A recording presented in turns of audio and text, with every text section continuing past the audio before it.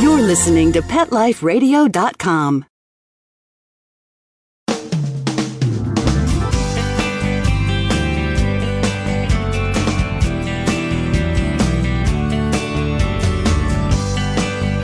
Hello, and welcome to Working Like Dogs on Pet Life Radio. Thank you for joining us today. We're your hosts. My name is Marcy Davis, author of Working Like Dogs, and my co-host, my service dog, Whistle. And Whistle and I are thrilled to be with you today to talk about our favorite subject, working animals and working dogs.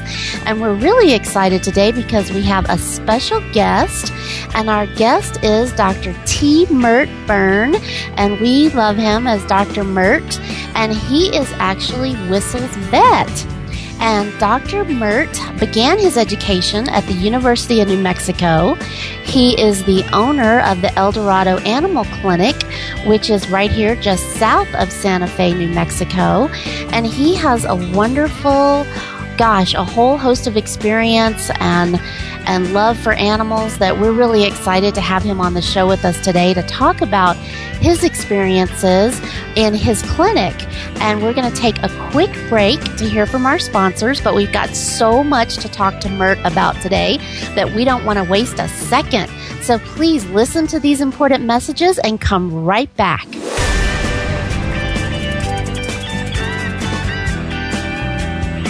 We'll be right back, right after these messages. Stay tuned.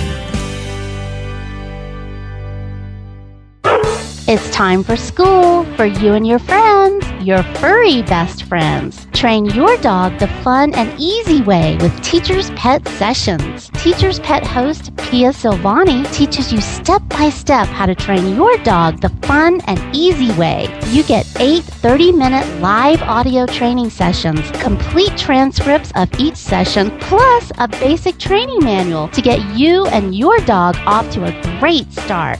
Training begins the moment you bring your dog home. Teacher's Pet Sessions offers positive reinforcement training to shape your dog's behavior and encourages upbeat, enthusiastic responses to ensure that your dog will enjoy learning. Teacher's Pet Sessions dog training is fun at both ends of the leash. So listen, learn, and laugh with your dog with Teacher's Pet Sessions. Get your copy of Teacher's Pet Sessions Volume 1 today. To order, go to teacherspetsessions.com. Hi, this is Pia Silvani, your host. Bring your dog, tug toy, and treats, and get ready to have some fun. teacherspetsessions.com. Coast to coast and around the world, it's All Behave with Arden Moore. Find out why cats and dogs do the things they do, and get the latest buzz from wagging tongues and tails in Rin Tin Tinseltown. From famous pet experts and best-selling authors to television and movie stars, you'll get great tail-wagging pet tips and have a fur-flying fun time. All Behave with America's pet edutainer, Arden Moore. Every week on demand. This is the place for a special paparazzi treat. Only on PetLifeRadio.com. Let's talk pets on PetLifeRadio.com.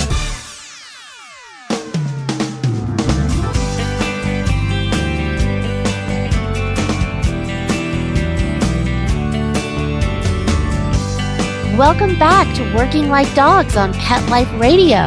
We're so glad you could join us today, and we want to welcome our special guest, Dr. Mert Byrne. Welcome, Mert. Thank you. Great to be here with you, Marcy.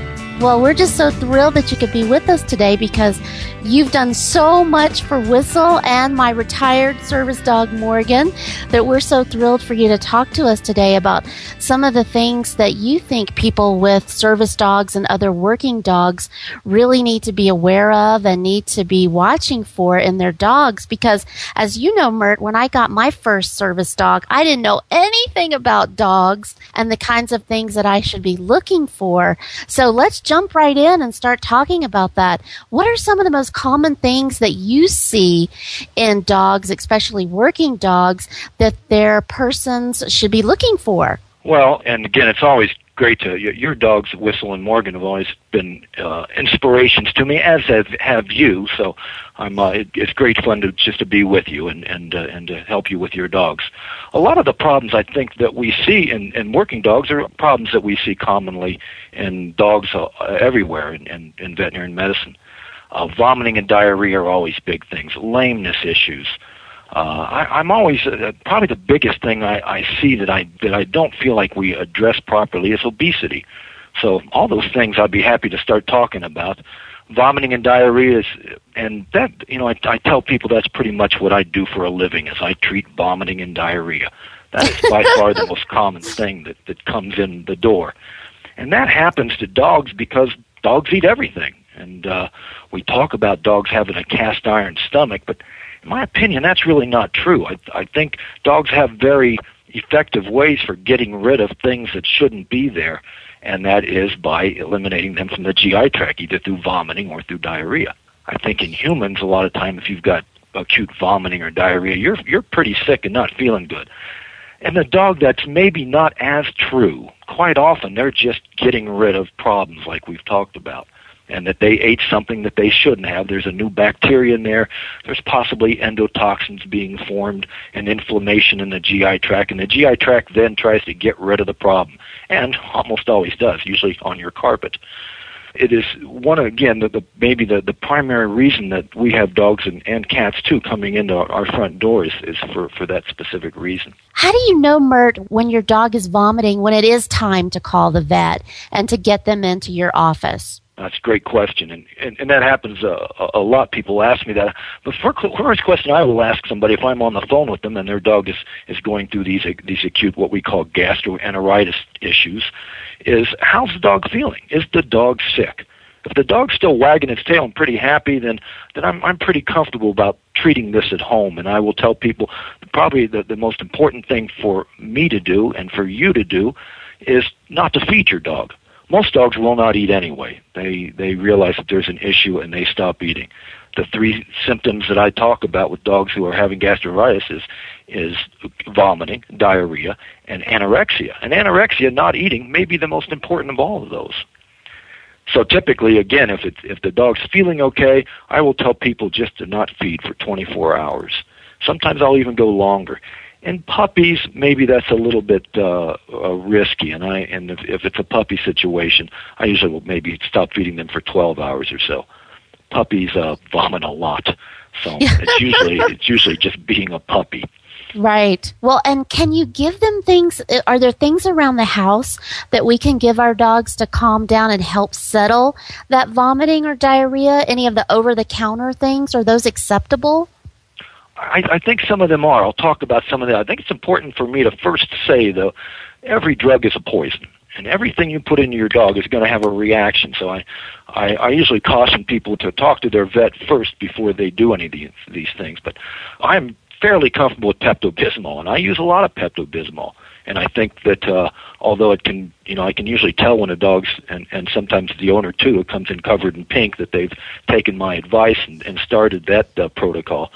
Because it can be kind of messy. Dogs can shake their heads. I kind of like the pills these days, and quite often I will have people give a Pepto-Bismol tablet or a half a tablet, depending on the size of the dog. Again, dosages of this one is pretty safe. You can go, typically I'll tell people to do, for a 50-pound dog, do a half of the adult dose, and that's typically pretty safe. And I'll do that 4 to 6 times a day. And again, I think that that's okay. It's always best to call your veterinarian and get his or her opinion on these protocols. But I think Pepto-Bismol, as far as things that you can do at home, is a pretty safe thing. Okay, that's good to know, because I know I've had a lot of our listeners ask me, are there any home remedies? What can I do at home until I could get to my vet to try and get my dog as comfortable as possible? Right, and I think Pepto-Bismol does decrease some of the activity in the stomach. It does, as the advertisement says, it coats and protects and absorbs some toxins and hopefully some endotoxins too, and make pets feel much better. And what about, Mert, if you have, say, for example, I know one time my service dog stepped on a piece of glass and they cut their paw. How do you know when they need to go into the vet? What should I do at home if something like that happens? Well, I think for bleeding, the most important thing always to do is to get the bleeding stopped, obviously. And the best and safest way to do that is just to put some steady pressure. And so if the bleeding, it's unlikely that you get to an artery in these kinds of lacerations that we see on the leg and the foot of the dog. But the veins can, as you know, bleed extensively, and it's difficult. If you can get down and reach to this situation and put some pressure, or most of these dogs, if it's a forelimb, have them sit comfortably and put their pad or their foot in your lap. Take some paper towels over the laceration and just put some steady pressure on there. And I tell people not to take that pad off. Don't even look at it. And if the bleeding if it's soaking through, add some more tissue and continue the pressure. And I usually tell people to plan on sitting for, if you can get your dog to do this. Most service dogs are very, very good at this because they're so well trained that they'll just let you hold that paw comfortably. And you're not squeezing hard, just putting steady pressure for probably 5 minutes. And then 5 minutes, and I'll take some pressure off and see if we've got it stopped. If it's still going in 5 minutes, I'll go another 5 minutes. If you're getting to the point where you're 10 minutes and it's still bleeding, it's time to call your vet. But most of these are going to stop with just a little bit of pressure. Sometimes, too, Marcy, I think it's important for us to all try to take a deep breath and relax in these situations, because blood can be a very, very kind of a startling situation. But dogs can lose a fair amount of blood and be just fine. So take a deep breath, put some pressure on there, and just sit tight for 5 minutes. Well, I think that's great advice, because you know that I tend to be really overprotective of Whistle and all my service dogs, because I feel so responsible for this amazing, trained, in perfect condition animal, and I feel so responsible for maintaining that it really is scary whenever they start showing something like the vomiting or diarrhea or bleeding, anything like that seems so unnatural and so uncomfortable that, I'm on the phone to your office right away, and you guys are so awesome at helping me triage, of what to do. Right. Yeah. And and certainly I think veterinarians too. We realize the importance in your life of this dog, and all dogs are important, and all pets do great things for their owners. Just being there is so special. But I think the working dogs are kind of a level above that. They truly are working, and it's a little bit more pressure on us too to get these guys back to working. So that's all very important. Yeah, well, I know you guys are so sensitive to that and always try to get them back to me really quickly and not keep them and observe them overnight and things like that, which is so important. And so many vets don't realize that, exactly what you just said, that a working dog, they have a role and responsibilities. And whenever Whistle is out of commission, it puts me out of commission a lot. Yeah, sure. Which is it is very different. And another thing you mentioned a little bit earlier was lameness. Do you want to talk about that? And that's certainly in my practice, I see mostly large dogs. I live in kind of a rural area where houses are well spaced, and people tend to have large athletic dogs. Same kinds of dogs that are involved mostly with the working situations. And the most common lameness that we see, unfortunately, is some pretty severe ligament ruptures, and mostly the cruciate rupture in the knee of the dog, or the stifle, as we call it, of the dog. And that's a rupture that requires surgery eventually, and certainly leads to significant arthritis. In my opinion, dogs 40 pounds or over are going to get arthritis at some point in their life. And that's just an unfortunate fact of working joints hard. And again, if I forget to keep harping on obesity, I'll remind me, because I think that is a major player, and I think we as veterinarians quite often go to the medications and the non-steroidals and the pain drugs when it would be maybe smarter for us just to try to get 20 pounds off of some of these dogs. So that's always an important part of it. I think fractures and those kinds of things, if your dog has a very serious bone injury like that, first off, they do not put weight on that typically. They're lame completely and holding that leg up. Most dogs with almost every other kind of sprain or strain will at least put some weight on it, but quite often with an obvious limp. I think the most important thing to do, again, when people call me on this, is I say, well, if everything's going okay and your dog's alert and happy and just a little bit lame, let's just rest this for a couple of days. And rest that's something you may not be able to do. But typically, when I'm talking about resting a dog, I'm just talking about them not running and jumping and chasing rabbits and having fun. So typically I tell my owners, just no fun for a couple of days. And again, you're in the working situation, these guys still have a job to do. And I think a mild lameness is probably something we're going to have to live with in the situations where they have to get out and do their job. If rest them as much as you can, and if it goes away in a day or two, we're fine. And if not, then it's time to call your doctor. Right. Okay. All right. Well, all of that is great tips. And I think that, for me, I'm always trying to look and see what's going on with my dog. And, because we spend so much time with them, 24 hours a day, it's easier to monitor and see if they're not eating or if they're not, if they're limping or doing something that Sure. just doesn't seem right. All right. And I say this a lot, that I'm pretty well trained in medicine, but I really, really, really depend on my clients to tell me what's going on. Because getting a history is by far the most important thing for us, and that's, for me, examining a dog in 10 minutes in an exam room. I can get so much more history just from an observant owner, and certainly the owners of working dogs are very observant and very, very tied into their dogs, and the information they give me is invaluable. Right. And I know most agencies require that you get your working dog a good wellness check at least once a year, because I know you complete that paperwork for me every year for Whistle, just Sure. to tell my agency. And it goes over a lot of the things that you mentioned, which is his weight, and his overall wellness, which we are going to have to take just a quick break. But when we come back, we want to continue this conversation, and I want to talk to you, Mert, about wellness checks and about doing those annually. So please come back and join us after these quick messages from our sponsors, and we'll continue talking with Dr. Mert Byrne.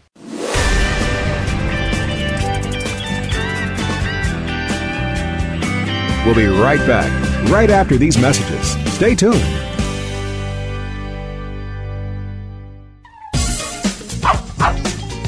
Give your dog some thought with Dog Thoughts. It's the iPhone application that everyone's talking about. Hey, what do you think of this? A man in Davis, California says he's invented an application for the iPhone that claims it can read your dog's mind. Huh? No, it's true.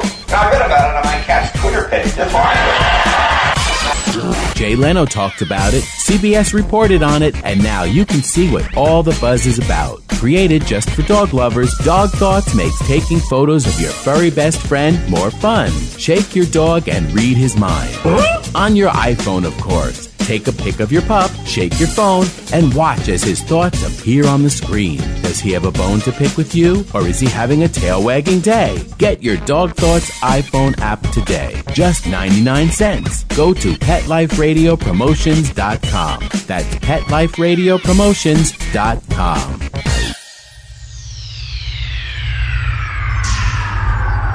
Greetings, humans. What planet am I on? Welcome to Pet Planet. Here's a copy of Pet Planet Magazine, Florida's most informative and fun pet resource magazine. It features heartwarming stories and informative articles from local and national pet experts. Excellent. Pet Planet Magazine offers Operation Planet Rescue, helping rescued pets find new homes. And it's available at 500 locations in South and Central Florida and 24/7 on the internet at PetPlanetMagazine.com. If you're out and about with your pet, you may be featured in Paparazzi, candid pictures of you and your pet. For up-to-date pet-friendly events, activities, and pet-related services and products, Pet Planet Magazine is your final destination. I shall take this magazine home with me. Back to your home planet? No, to my condo in Boca.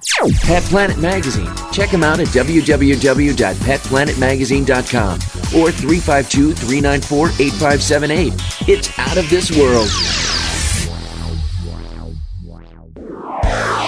Pets can be a wonderful addition to your life because they're a member of the family. Keeping them healthy and happy is important. Pet Life Radio presents The Pet Doctor with veterinary media consultant and veterinarian Dr. Bernadine Cruz. Whether you have a dog, cat, reptile, or rabbit, you'll find answers for your pets straight from the vets. The Pet Doctor, on demand every week, only on PetLifeRadio.com.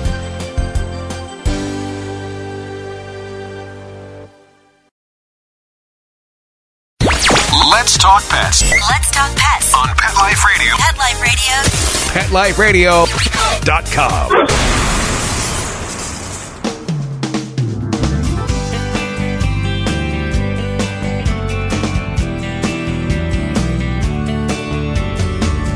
Welcome back to Working Like Dogs on Pet Life Radio. And we're talking today with mine and Whistle's favorite vet, Dr. Mert Byrne, who is Whistle's veterinarian. And we've been talking about all kinds of great things, and Mert's been providing some great information for us on how to really maintain the health of our working dogs. And we want to talk a little bit now about the overall wellness and screenings and wellness checks. Before the break, we were starting to talk about how a lot of service animals are required to get annual checkups at the very minimum. So, Mert, what would you recommend as a good wellness check? Well, and again, wellness checks are really, really important. And I think as a veterinarian profession, we gave vaccines every year, and people would always come in every year to get that vaccine. It's not that common that we give yearly vaccines now, depending on the area you live and the philosophy of your veterinarian. But certainly most states now are doing rabies every third year instead of every year, and we had that now in New Mexico also. So it is sometimes difficult to convince people that I would really need to see your dog once a year. Dogs age much quicker than humans, obviously, and I think the term 7 years to a human year is maybe that's close, but it would be a bad thing for you not to see your doctor in 7 years. So we encourage dogs to come in once a year. Certainly from the ages from puppyhood till they're 7, we like to see them yearly. After 7, we get into discussing of these more geriatric issues, and sometimes I'll ask to see those dogs twice a year, and I think that's a great thing because things are changing rapidly after 7. And the advantages of a wellness exam, and again, we can make sure that your vaccination status is current, depending again on the philosophies and requirements of your doctor and your state. But following weight and teeth and eyes and coat, all those kinds of things that can change very, very quickly. And the advantages of us knowing things ahead of time really allows us to prevent a lot of the serious problems that can occur. Blood work is essential for us because we don't get a whole lot of information a lot of times that our human component doctors often do. So we really rely on the information we get from a blood screen. So at 7 years or so, I'm requesting a full blood panel. And we want to look at kidney function and liver function, and then we can monitor those. And I expect that to come back normal. I certainly hope it does.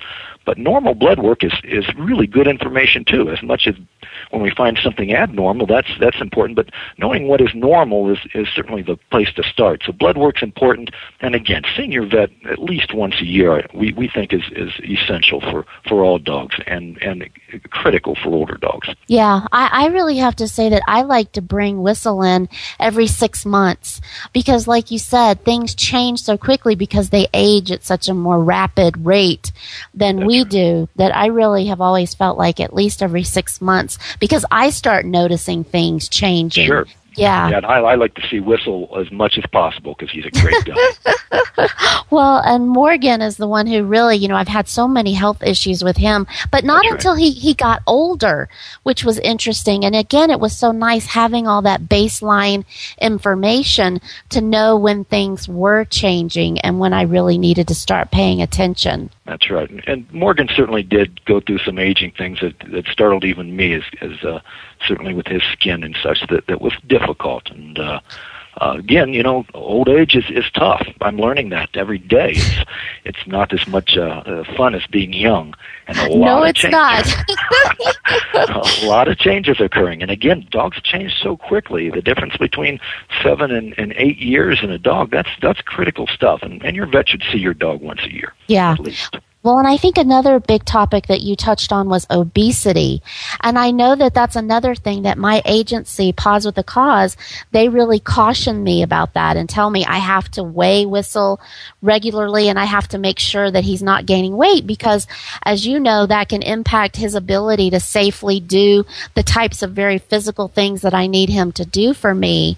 That's right. And it impacts everything, Marcy. And I think that there's probably the single most factor I can look at and see dogs who will live to a long time. You tend not to see old, fat dogs. That just doesn't happen. Obesity is a direct correlation with how long you'll live, and it's a couple of very, very neat studies that have been done recently, lifetime studies as these are called, when dogs are followed from puppyhood till they die. And Purina did one on obesity that was just staggering. The dogs who were fed the lean diet, and they weren't skinny, they were lean, and that's the catch for me. Those dogs lived an average of 2 years longer than their counterparts. 2 years, that's a phenomenal amount of time in a dog's life. Wow. So just by keeping your dog lean, you can really add good, valuable, quality time to their lives. I know, because I love my dogs so much. I want to give them treats. Right. I want to feed them when I'm eating, because of course they are interested. And even though they're service animals and they're trained not to do that, of course they're still dogs. Sure. So that's so hard. I know it is, and I have no problem with treats, and I give my dogs a lot of treats, and I think it enforces that relationship, and I like treats in a dog. My whole concept that I try to get through to people, though, is calories coming in and calories going out.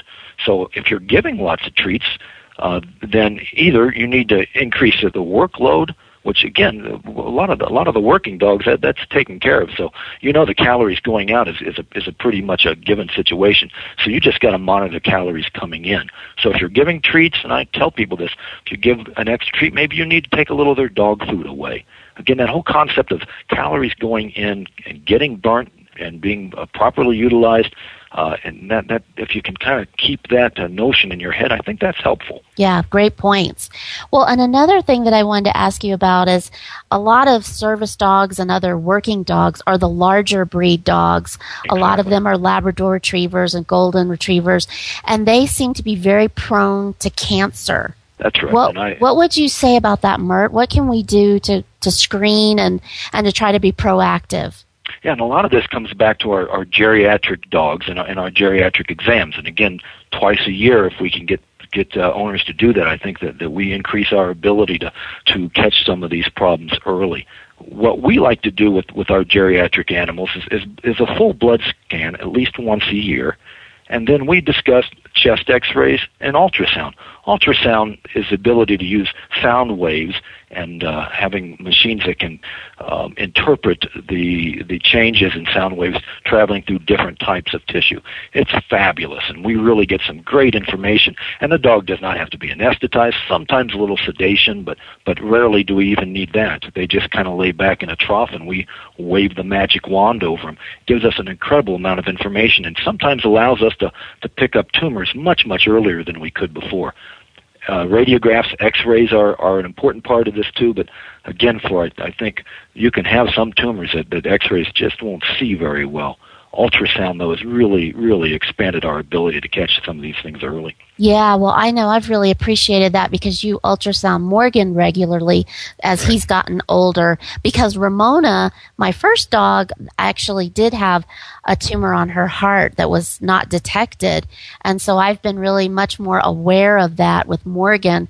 And that ultrasound has been so great because he didn't have to be sedated and it was so painless for him. He just thought he was he was at the spa, basically. That's right. Yeah, we lay him on their back and rub their bellies. They feel fine. That was awesome. Yeah, and it gave me a lot of peace about it, feeling like I had some information and I wasn't just waiting for something to happen with him. That's so right. that was great. Yeah, and again, I think that's part of it. Even if everything is normal, that is just great information. I like normal, and I think that sometimes we don't give that as much credit as it deserves. Normal stuff is important, and knowing what is normal, when it was normal, and if something changes, that gives us so much information about the prognosis. That's great. Well, I know another thing that I was always cautioned about for these larger breed dogs was the whole fear of bloat. And I had heard about that and stomach turning and tell us, what does that mean, Mert? What is bloat? Well, bloat is the lay term for something we call gastric dilatation volvulus, GDV. Gastric and stomach. Dilatation and volvulus refer to the fact that the stomach twists and actually flips. There's actually two turns. So one turns over, and then part of the stomach kind of flips over the top of it. Why this happens, we're not really sure. There are things we can talk about that maybe can reduce this, but There's certainly a ligament that must rupture for this to occur, but it is very common in some breeds. Great Danes are I think, lead the list. St. Bernards, and in my hand, standard poodles are good, and certainly German Shepherds and Golden Retrievers and Labs. So a lot of the working dogs are really high in the list of breeds we will see this horrible disease in. And it is one of those quite often happens at night, and it is a medical emergency. The thing you will see most common, I think that people, when they call me and tell me this, and I say, okay, you don't have any choice, you get down here as quick as you can. But dogs who are trying to vomit and nothing's coming up. Quite often there is a swelling, usually on the left side, and it is bloat. It is a lot of gas, and then they fill up like a basketball. You don't have to have that basketball appearance or that severe stretching of the abdomen to have bloat, but usually you're seeing that. But almost always they're trying to vomit. That's because the stomach now is closed off at both ends because it is twisted and sealed basically, and it is filling up with gas. And the problem here is that it fills up so acutely and puts so much pressure on the organs of the abdomen that it actually squeezes shut the vena cava, bringing blood back to the heart. So the aorta is able to continue to pump blood because the aorta is a very thick vessel. The vena cava, the vein taking it back to the heart, gets squeezed off. So no blood is getting back to the heart. These dogs go into shock and die. And again, you do not get much time on this. You've got to get them in and get that stomach decompressed. However we can do that.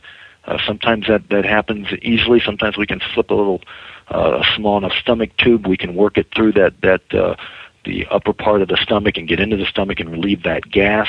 Once we do that, then we schedule surgery, though. These are always, in my opinion, surgical cases. Yeah. Well, that is the scariest situation to be in because, as you know, that happened to Morgan last summer. Yep. And it was so scary, and it was exactly like you described. He was trying to throw up and nothing was coming.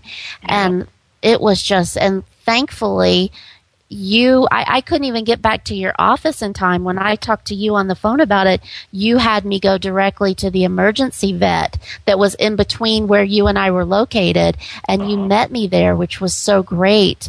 And thankfully, Morgan had a good outcome. But boy, I tell you, I thought I was going to lose him before I got there in my vehicle as I was driving because he was starting to spit up blood before we got there. And it was just really scary and really quick. Yeah, they very quickly go into shock, and it is scary for veterinarians too. It is maybe the mother of all emergencies that we see in the dog, and you just don't get much time. I think most dogs do fine with this, and a lot of the recent surveys and research that's been done shown that probably 20% of dogs who actually get to a hospital and get treated still won't make it. So it is a difficult disease. Some of the things we talk about decreasing the risk of bloat is maybe some canned dog food in the diet, even table scraps. And why that's true, we're not exactly sure, but the correlation seems to be there. I tell my owners with big dogs that I think it's best to feed twice a day. I'm not big on once a day feeding, and try to get them to slow down when they eat. So we think a lot of this is rapidly filling the stomach with food and maybe with water also, and then activity after eating is probably something we should try to avoid. And again, the real direct, this happens every time. If you do this, you're gonna get that. We don't always see that in bloat. There's a lot more questions than answers, but certainly we think that slowing down mealtime and giving them some rest time after mealtime before exercise is a part of a good approach. And again, smaller, more frequent meals. Yeah, that's great information. And I know Morgan loves to eat his dinner and then play. And so we've had to stop that so that he can relax a little bit. That's difficult in some dogs. And again, I think that there is a good correlation between active and maybe over-exuberant dogs and GDV. So the calmer your dog is, the better chance you have of that not happening. Yeah. But again, it's sometimes something you can't terribly well control. But I think trying to keep them a little bit quiet after mealtime and in a slow walk, those kinds of things after meal is fine. But probably running and chasing the ball with a full stomach is not such a good idea. Yeah, well, that's great information, and I know it helped me because that's what we were doing. Yeah, he was playing and having way big fun after dinner, so now we wait a little while and let him have time to digest his food. Well, Mert, this has gone by so quickly, and I'm so sorry that we're out of time because I just I'm done. You're done for now, but you have to come back. Warmed up. You have to come back. There's so many other things. I would love to come back anytime. There are a lot of other things that we can talk about, and I'm always happy to talk with you. And again, anytime you're in the neighborhood, you stop in with Whistle because he needs to see me. Yes, well, and you know that we're over there regularly. Yep. So thank you so much, and we really do want you to come back and visit with us again about some other really important medical and wellness type things for our working animals. So thank you so much, our listeners, for being with us. We really appreciate you, and we appreciate your questions and comments, so please feel free to send those in. And you can get more information about Mert and his animal clinic that will be on our website at PetLifeRadio.com, and please click on Working Like Dogs, and you can get more information about Mert. So thank you so much for being with us today, and we look forward to you coming back and us talking about other things that impact our amazing working animals. So this is Marcy and Whistle, and thanks so much. Let's Talk Pets, every week on demand, only on PetLifeRadio.com.